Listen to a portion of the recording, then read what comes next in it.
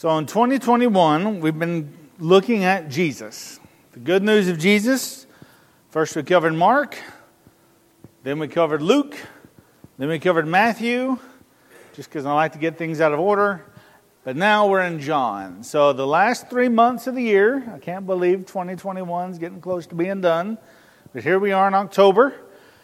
We've got 3 months left. And the 3 months we're going to spend in the Gospel of John. Now, John opens up very famously with the incarnate Word. In the beginning, John begins, and we talked about this in our Bible class this morning. In the beginning was the Word. In the beginning was the Word, and the Word was with God, and the Word was God. And I just want to read verses 1 through 18 together as we get started. This is the prologue of John. This is how he sets up the rest of his book. And I want to read it together before we jump into the lesson. In the beginning was the Word, and the Word was with God, and the Word was fully God. The Word was with God in the beginning. All things were created by Him, and apart from Him, not one thing was created that has been created. In Him was life, and the life was the light of mankind. And the light shines on in the darkness, but the darkness has not mastered it. A man came sent from God, whose name was John. He came as a witness to testify about the light, so that everyone might believe through him. He himself was not the light, but he came to testify about the light. The true light, who gives light to everyone, was coming into the world. He was in the world, and the world was created by Him, but the world did not recognize Him. He came to what was His own, but His own people did not receive Him. But to all who have received Him, to those who believe in His name, He has given the right to become God's children. Children not born by human parents or by human desire or a husband's decision, but by God. Now the Word became flesh and took up His residence among us. We saw His glory, the glory of the one and only, full of grace and truth, who came from the Father. John testified about Him and shouted out, "This one was the one about whom I said, 'He who comes after me is greater than I am, because He existed before me.' For we have all received from His fullness one gracious gift after another. For the law was given through Moses, but grace and truth came about through Jesus Christ." And right there we finally find out who he's talking about, if we didn't already know. The Word is Jesus our Lord. No one has ever seen God, the only one, Himself God, who is in closest fellowship with the Father, has made God known. That's what Jesus did. He made God known. In John 1:14 is the verse I really want to key in on this morning. It's one of my favorite verses. The Word became flesh and took up residence among us, or He dwelt among us, is how King James, I think, says it. The interesting part about this verse, and why I find it fascinating, I want to dig into this morning, is that phrase, "took up residence." Because it's a strange word. Literally, the Word became flesh and tabernacled among us. Tabernacle is just the word for tent. We go camping. My family sometimes. We went camping this past summer, and we go tent camping. The more we do it, the more I'm thinking, all right, we need to get a pop-up, because the sleeping on the ground in the tents for the birds. Make the kids still sleep out in the tents, but like me and Lisa have chatted about our days of tent camping might be numbered as we get older. But we've always enjoyed it. It's nice just to pitch a tent. And obviously, you don't live in tents at your house. You have a home that's solid and permanent. A tent is meant to be movable. And so this word tabernacle, from the Old Testament, we think about the space that Israel built for God. It later became a permanent temple, but while they were wandering in the wilderness, and even when they went into the land of Canaan, it was a tabernacle, it was a tent. Some translations call it the tent of meeting. That's how that's translated. But traditionally, a lot of translations say tabernacle of meeting. Although, again, that word just means tent. As a matter of fact, the Jews have a festival called the Feast of Booths. That's how it's mentioned in the King James. It's the Feast of Tents. It's the Feast of Tabernacles is another way of saying it. Again, you can translate this word several different ways in English, but it basically just means a temporary dwelling. A portable temporary dwelling. Whether we think about RV or tent or whatever, not our permanent home, but our temporary one.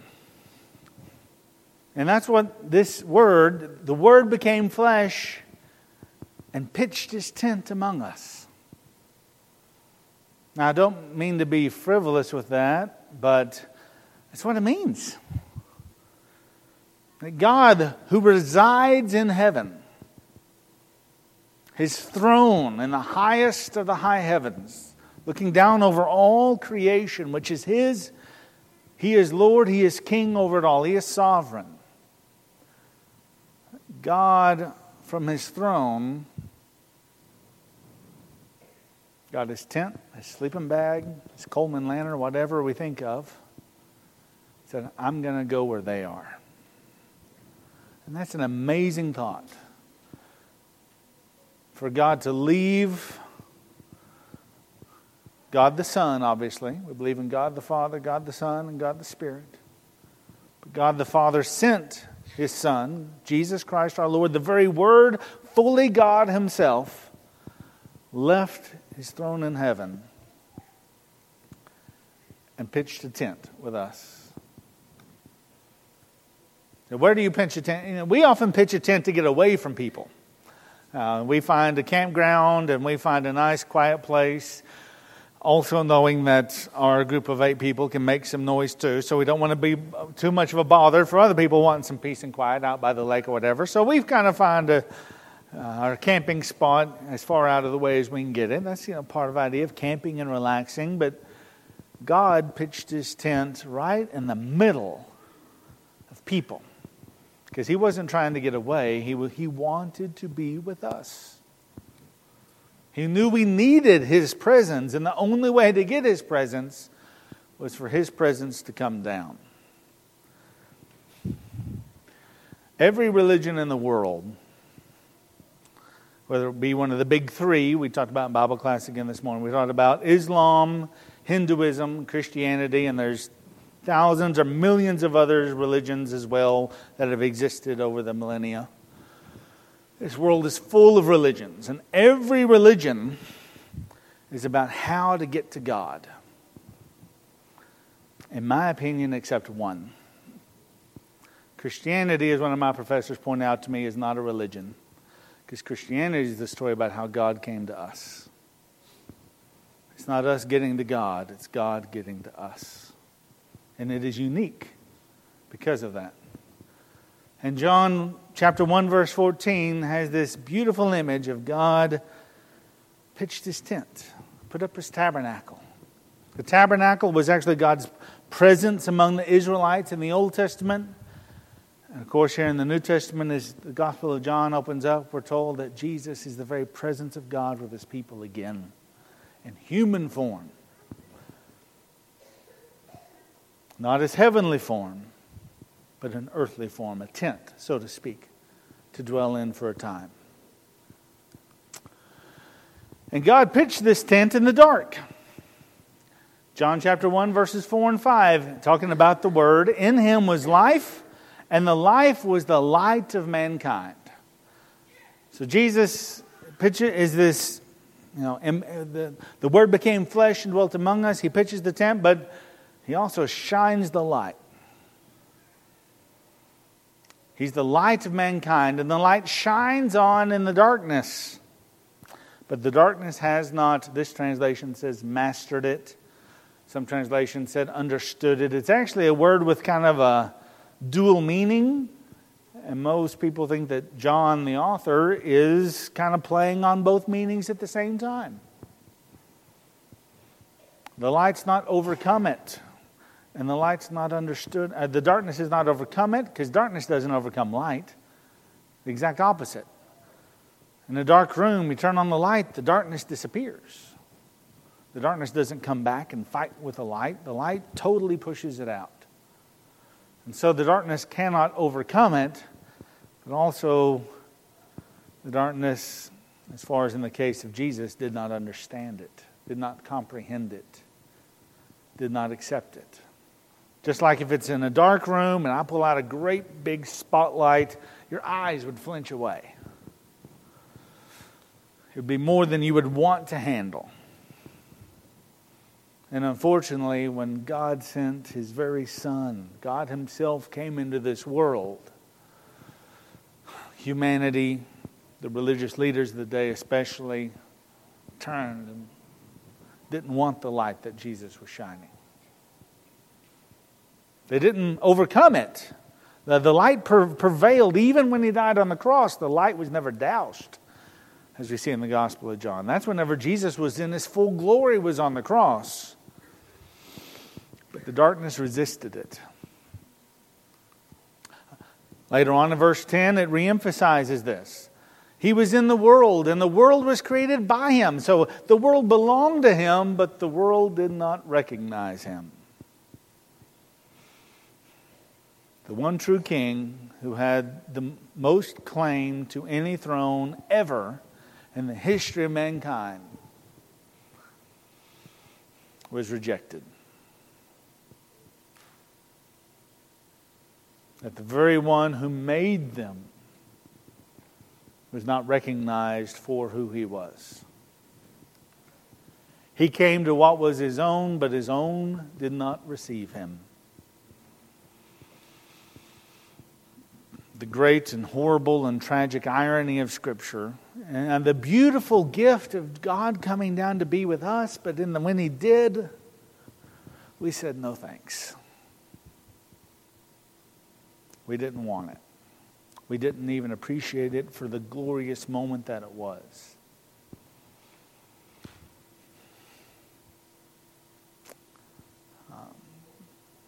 Jesus, as the other gospel writers tell us, being born in a manger in Bethlehem with no room at the inn, that famous Christmas story, shows still this irony of the King came, and we were too caught up in what was going on to see it.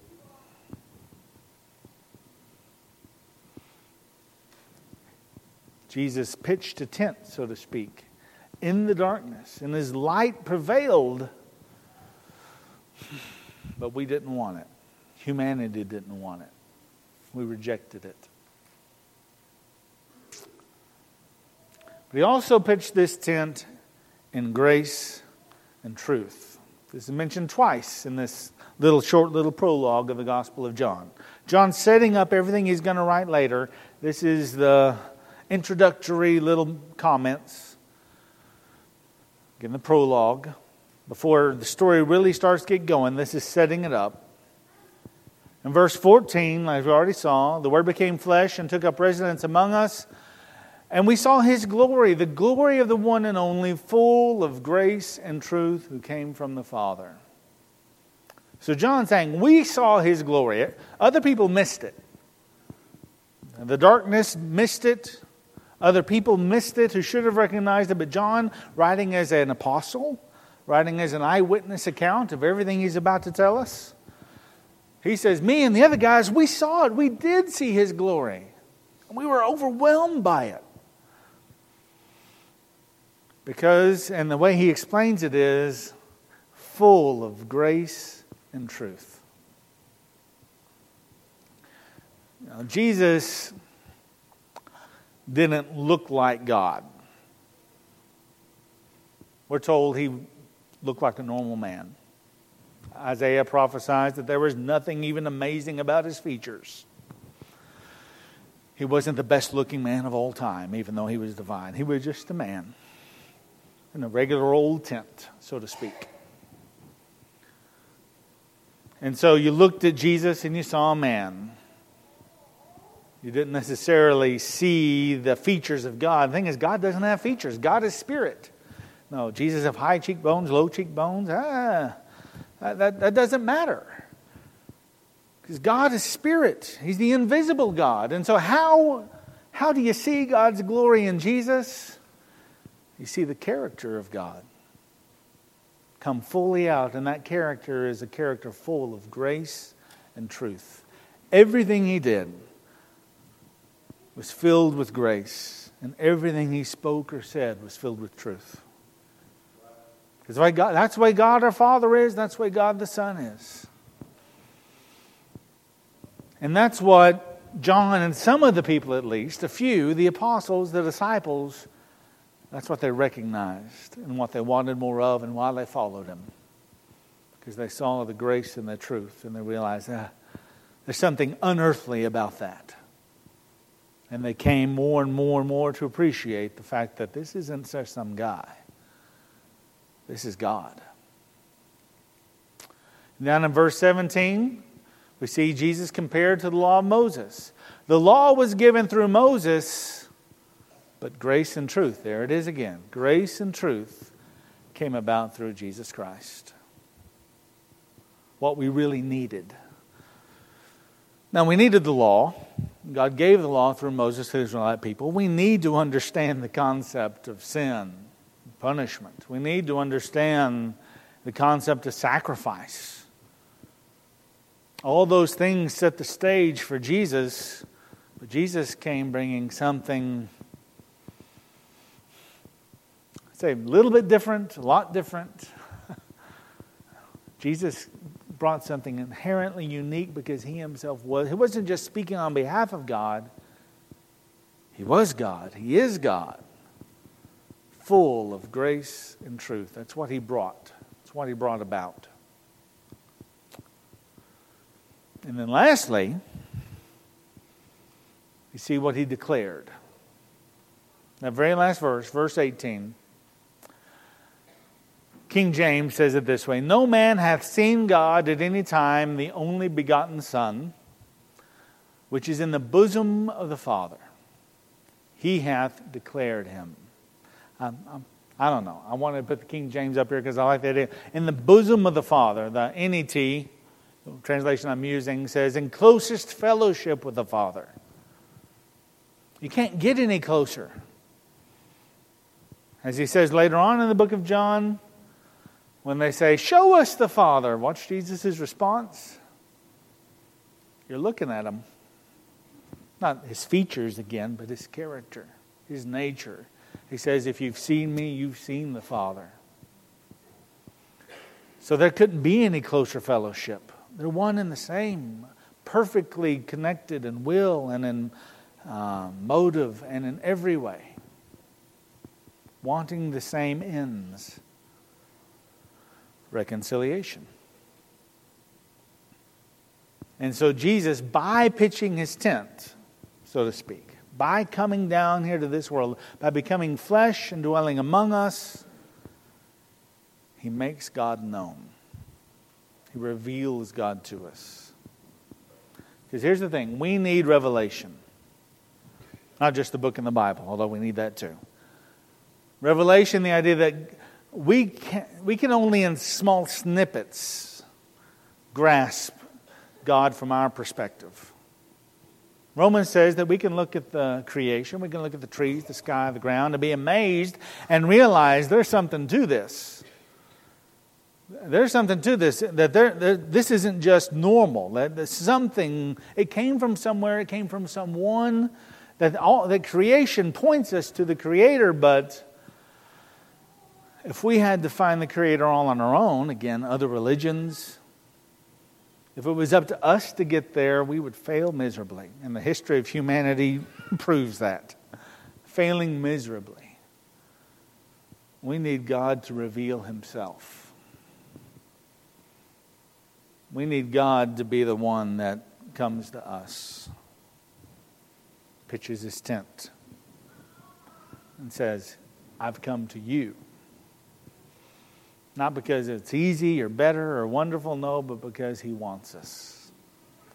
And Jesus made the Father known, perfectly known, because He perfectly embodied the image and the nature of the Father.